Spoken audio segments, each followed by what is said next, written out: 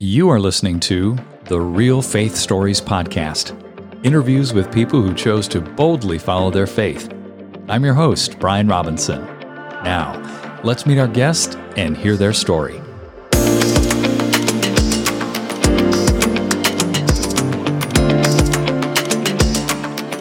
Cheryl, welcome to Real Faith Stories. I have been anticipating this conversation for weeks. Me too, Brian. I have been so excited to spend this time with you. I'd like to first start by having you introduce yourself and share a little bit about your backstory, your upbringing, when you came to faith, and then fast forward to the incredible business that God has you in now and some astonishing things He's been doing. Yes, as Cheryl Stauffer, I have an interior design business called Crimson Design Group. We're based in Ohio, but work all over the country. And my story starts, I was born in Paraguay, South America, to missionary Mennonite parents, and started the first part of my life there and moved to the U.S. when I was 7. And later came to really start my faith journey when I was 11, pretty young. Throughout the years as I've grown in my early 20s, I really experienced the Holy Spirit in a real way. And I would say that really kickstarted my faith at that point. It was in my 20s. Let me ask you, Cheryl, what was it that you experienced? A pastor prayed for me, and I just received the Holy Spirit in a real powerful way where my hands started shaking as he was praying for me. And now as an outward expression, when I know that the Holy Spirit is really speaking to me, is my hands just literally start shaking when I start praying for people. God works in mysterious ways. Yeah. He likes to keep us surprised. There's the obvious manifestation, right? There's no question when that starts happening. Absolutely. So how has God used that in your life? You know, in just so many ways, from seeing strangers. I think God speaks to me through visualization often. I see things happen. I get lots and lots of pictures. And as I listen and pay attention to those pictures, and as I pray, He really just speaks through me, and it relates to people who I encounter. Sometimes it might be a stranger at the grocery store. It could be an employee. It could be a friend. And so just really listening and paying attention to some of those crazy visions that he gives me. Someone listening to this might be like, wait a minute, Cheryl, visions? And you're talking visual impressions in your mind, right? Yes, absolutely. Share an experience recently where the Lord spoke to you and blessed someone through that gift. So recently, I just had the sense that a friend really wanted to have a sense of belonging. And so what came to mind was a house, gardens, and just this immaculate place where I really felt like she needed to be centered as she's been wandering for so many years. And I started sharing with her, I just feel like the Lord is telling you to find a place where you can have a sense of belonging and to ground your feet, and that your feet are planted in the ground. And it's just getting the picture of her rooted, standing on that ground with this amazing house behind her. Mm-hmm. And as I started saying this to her, she started crying. And so she's like, yes, that's what I need in my life. How encouraging. It's really fun. Yeah, it is fun. So let me circle back and let you complete your story. So after your 20s, I'm assuming you went to college, and then I'm curious how you got involved in the business you're in. Yes, I worked in New York City for about a year, and I ended up coming back to Ohio, and I worked for a company, and then really just stepped out and had the courage, and I knew it was the time to start Crimson Design Group. And so founded the company. It was 19 years ago, and started here locally. And we have just continued to grow over the 19 years. And God has been so faithful to continue to give us just amazing clients, and looking forward to tying our international ties, our roots back into our company in the future. What's been one of the biggest challenges you faced in these 19 years in the business? I think it's my own mindset. I think I'm the one that oftentimes gets in my own way. And for me personally, it has been pushing myself to think bigger. You know, God is so big. And I feel like we live inside our own limits. And so my own limits and my scarcity mindset has really held me back from investing in my company or taking some big financial risk and just pushing beyond the scarcity and knowing that God has given me vision beyond our resources. So what types of things did you immerse yourself in order to overcome the scarcity mindset initially? I had a business coach that I worked with that really brought this to my attention. And I was shocked because I really thought I lived in an abundant mindset. And she's like, no, Cheryl, you're living in scarcity. And so her really spotlighting that for me in my life really brought it to my attention and then really paying attention to it. And I've been a huge believer in finding coaches throughout your life that really help you personally and professionally. And what types of mechanisms were employed to overcome the scarcity mindset? One, I think, is really just recognizing that you have it and then sharing it with someone who's close to you and them calling you out. I call it spotlighting. So really spotlighting it when I start going down that rabbit hole or I start thinking I can't do this because I don't have, and really bringing the people who are close to you and sharing it with them so that they can help you really push through, and then talking to the Lord about it. I mean, simply just really bringing him into my life, into this area to help me heal some of the areas that have obviously been part of creating this mindset, and counseling. The initial response about being connected with somebody and really being vulnerable and sharing this with them is the antithesis of how our culture would have us respond to a problem internally or a challenge internally, isn't it? Absolutely. You know, the whole confession thing is monumental in overcoming the challenges in our lives. It's huge. And, oftentimes I realize when I'm struggling with anything and I'm internally processing, the second that I say it out loud to anyone is like the power is completely gone because it no longer has that power over you. And so just the audible confession has been really huge in my life. You probably journal. I journal a lot. And I found the exact same thing with respect to journaling is that when I start, quote, confessing on paper, I'm able to see things from a third-party perspective. I'm like, oh my goodness, this is nothing compared to what it looked like in my mind. I know. It becomes just so simple and it like almost black and white. But the enemy keeps saying, don't tell anybody. Don't have a, quote, negative confession, which is just religion. Get it out. Right. He wants you to stay hidden. And sometimes it's lately, even on my way to work in the mornings, I just start verbally and audibly just talking and putting everything out there that I want the day to look like or what I'm struggling with. And I have to tell myself, no, I am enough.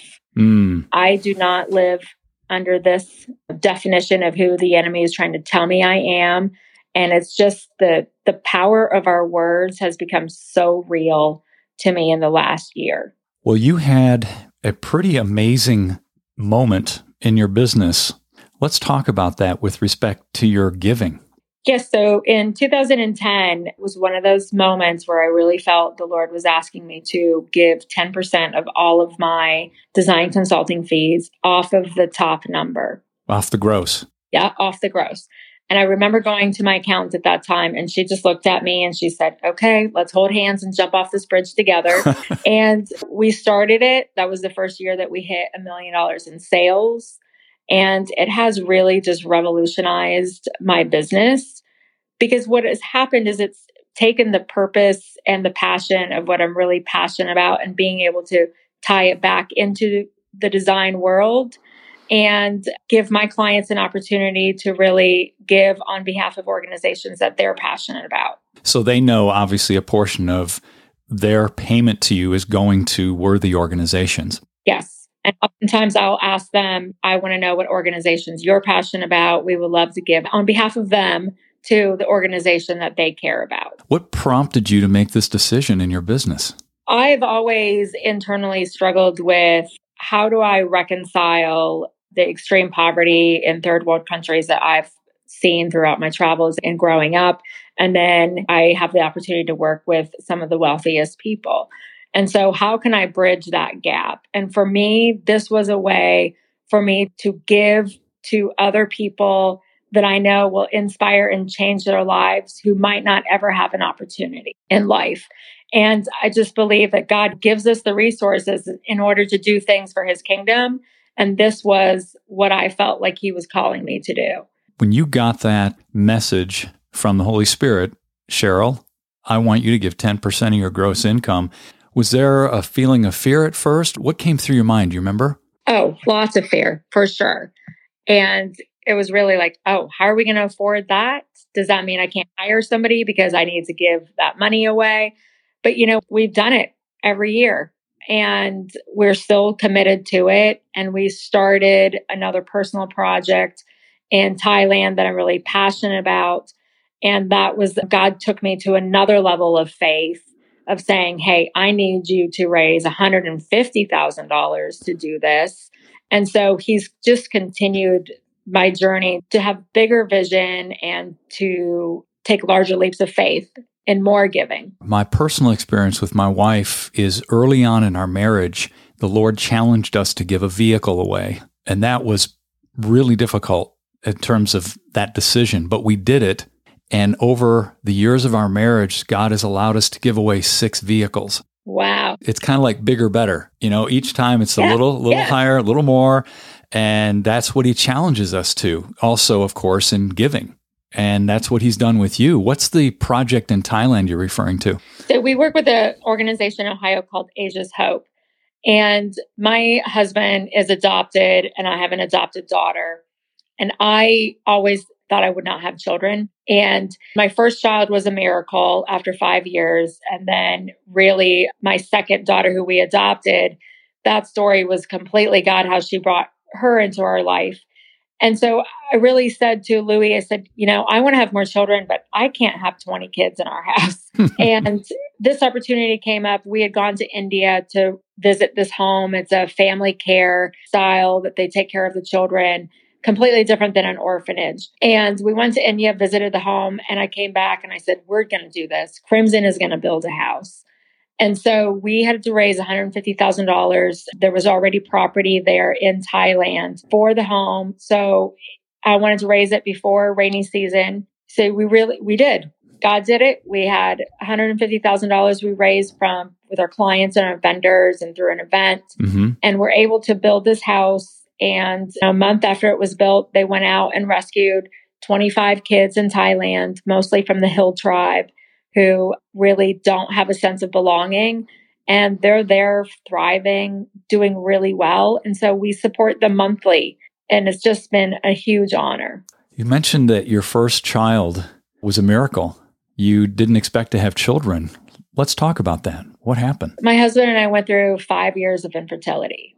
And it was a really hard time in my life. And as a woman, when you struggle with not being able to have a child, and my desire to have a child at that point was just huge, really, because my husband knew nothing about his birth family. And I really wanted his biological generation to be able to continue to go on. And so I was in New York City. That weekend, we were meeting with the social worker we were started the process of adoption. And we were going to sign up to say, yep, we're ready. We've done everything we need. Find us a child. And I called my husband and I said, I think you better have a maternity test when I get off this plane. And sure enough, that was the case. And we were shocked. So obviously we called the social worker back and said, we are only going to do one child at a time. We're going to put this adoption on hold. Yeah. And Gabriella she's just my gifts from God. Wow. How old is she now? She is 7. And I was 41 when I had her. I'm just grinning ear to ear. That's incredible. Incredible. Yes. God really took me through that journey as a woman who struggled with being able to conceive and what I felt like that meant about me and how does that really relate to the things that I spoke over, going back to the power of our words, God brought back to me some memories of when I was a young child. And I said, I'm never going to have children. Really? And I really had to go back and break the power of those words off of me. Just any curses that I have cursed myself, really just asking God to come through and break those words off of my life. Obviously, He did that, and there was so much freedom through that. Our words have so much power. Why do you suppose you said that as a child? I think growing up in a Mennonite family, the oldest of four, the expectation for a woman that was really that you were going to get married at a young age, you were going to have children, have this amazing, huge garden, and that was the extent of your life.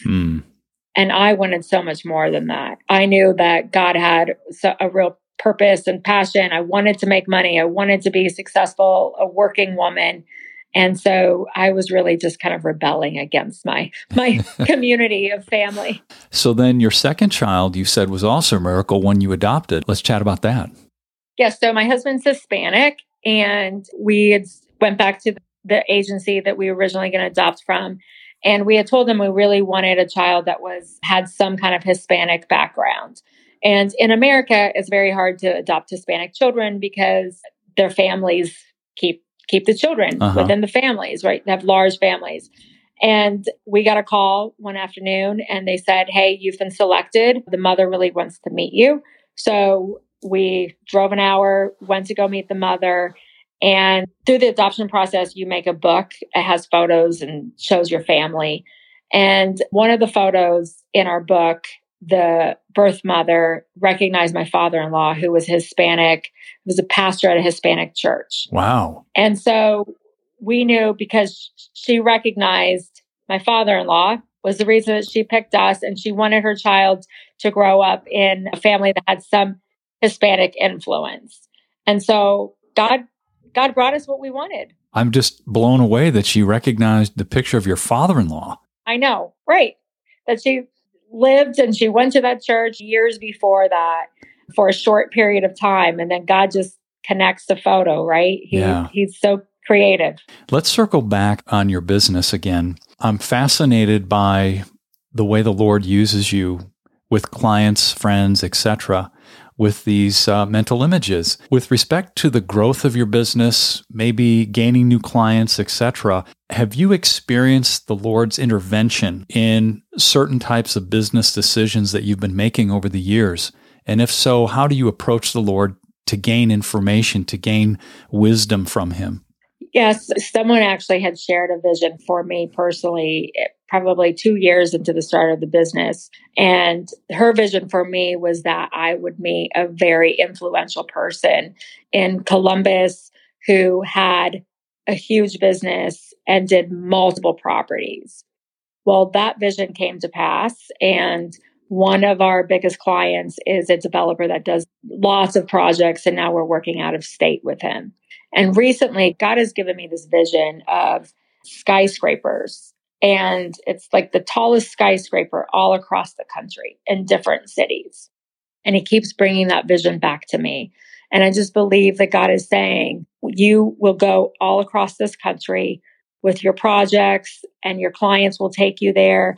Like, it's basically His glory that we are going to these places. And I believe that is what the tallest skyscraper is representing. It's like, God doesn't go small, right? God goes big. And so I keep going back to that, and I keep asking the Lord, okay, what does this mean? Or where are you taking us? And so He keeps bringing back that vision, for example, into my life. A business person listening to this right now may be struggling with direction. How would you counsel them? For me, I think is really taking the time and going back to what you were saying, Brian, on journaling, and just spending and sitting some time in your thoughts and asking God, what does that look like? A couple of years ago, I did a simple exercise of what do I want the next 10 years to look like for Crimson? And as I started writing, things just came to my mind. I wrote, I wanted to own our own building. And in the building, I wanted a gigantic dining room table where we could sit with all my employees and we could have a meal together. And I wanted to have a chef come in and cook for my employees. And it was real specific. I share it with my team at the beginning of every year at our retreat. And I go back to it and I ask the Lord simply to show me what's next. What else am I adding? What else am I painting to this picture? And this year we bought our own building. It has a huge dining room table where we all sit and have meals together once a month. And this year, God brought me, one of my employees is a pastry chef. And so really just the power of the intention and the visualization. And so I just encourage people to write anything, to journal anything that just comes to their mind, any picture that they get. And God ties it and weaves it together for you at the right time, even when it doesn't make any sense. That you might be getting, what does this picture of? He has the ability to tie it and weave it together and to make a beautiful story. Some people hearing the word visualization might go, oh, wait a minute. No, I don't like that word. That doesn't seem Christian. And the fact is, we are visual people creatively, aren't we? That's right.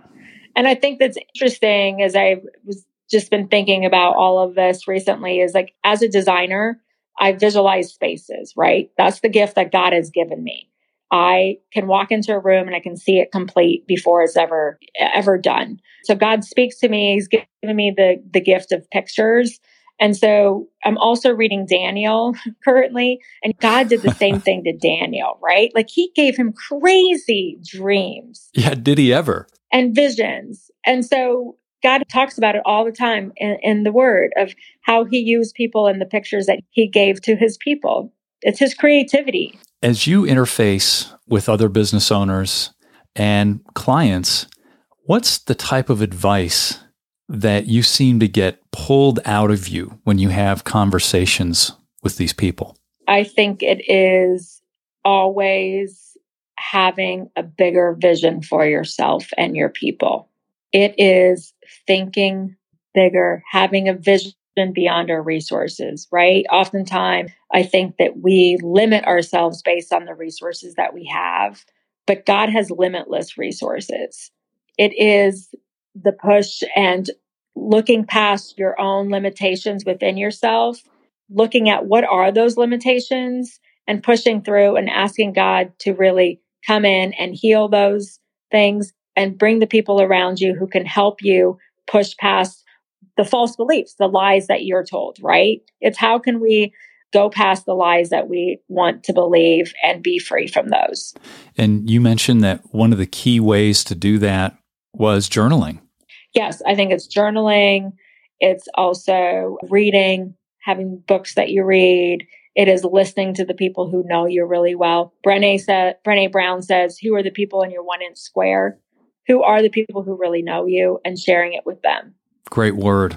How can people find out more about you and your business, Cheryl? They can go to our website, crimsondesignGroup.com. We're also on Instagram, Crimson Design Group. We would love to hear from you. Okay. As we finish up, I'd love to have you pray for our listeners, please. Yes. God, I just thank you for who you are. I pray for whoever's listening, who needs to feel the movement of the Spirit on them, God. I pray that right now in a supernatural way, that they would feel your power, that God, you would give them pictures, that you would paint pictures in their mind, God, and that you would erase the pictures that they've had that are not from you, that are causing any kind of confusion.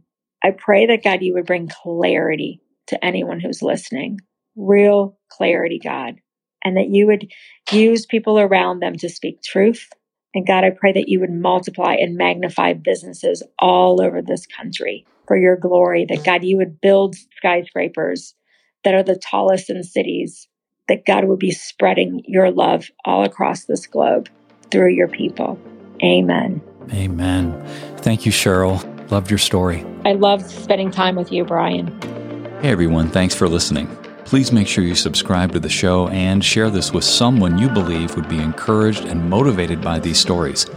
Until next time, I'm Brian Robinson, reminding you that the greatest decision you could ever make is to ask Jesus Christ to become the Lord of your life. If you haven't done that, read Romans chapter 10, verses 9 through 11. Thanks again for listening.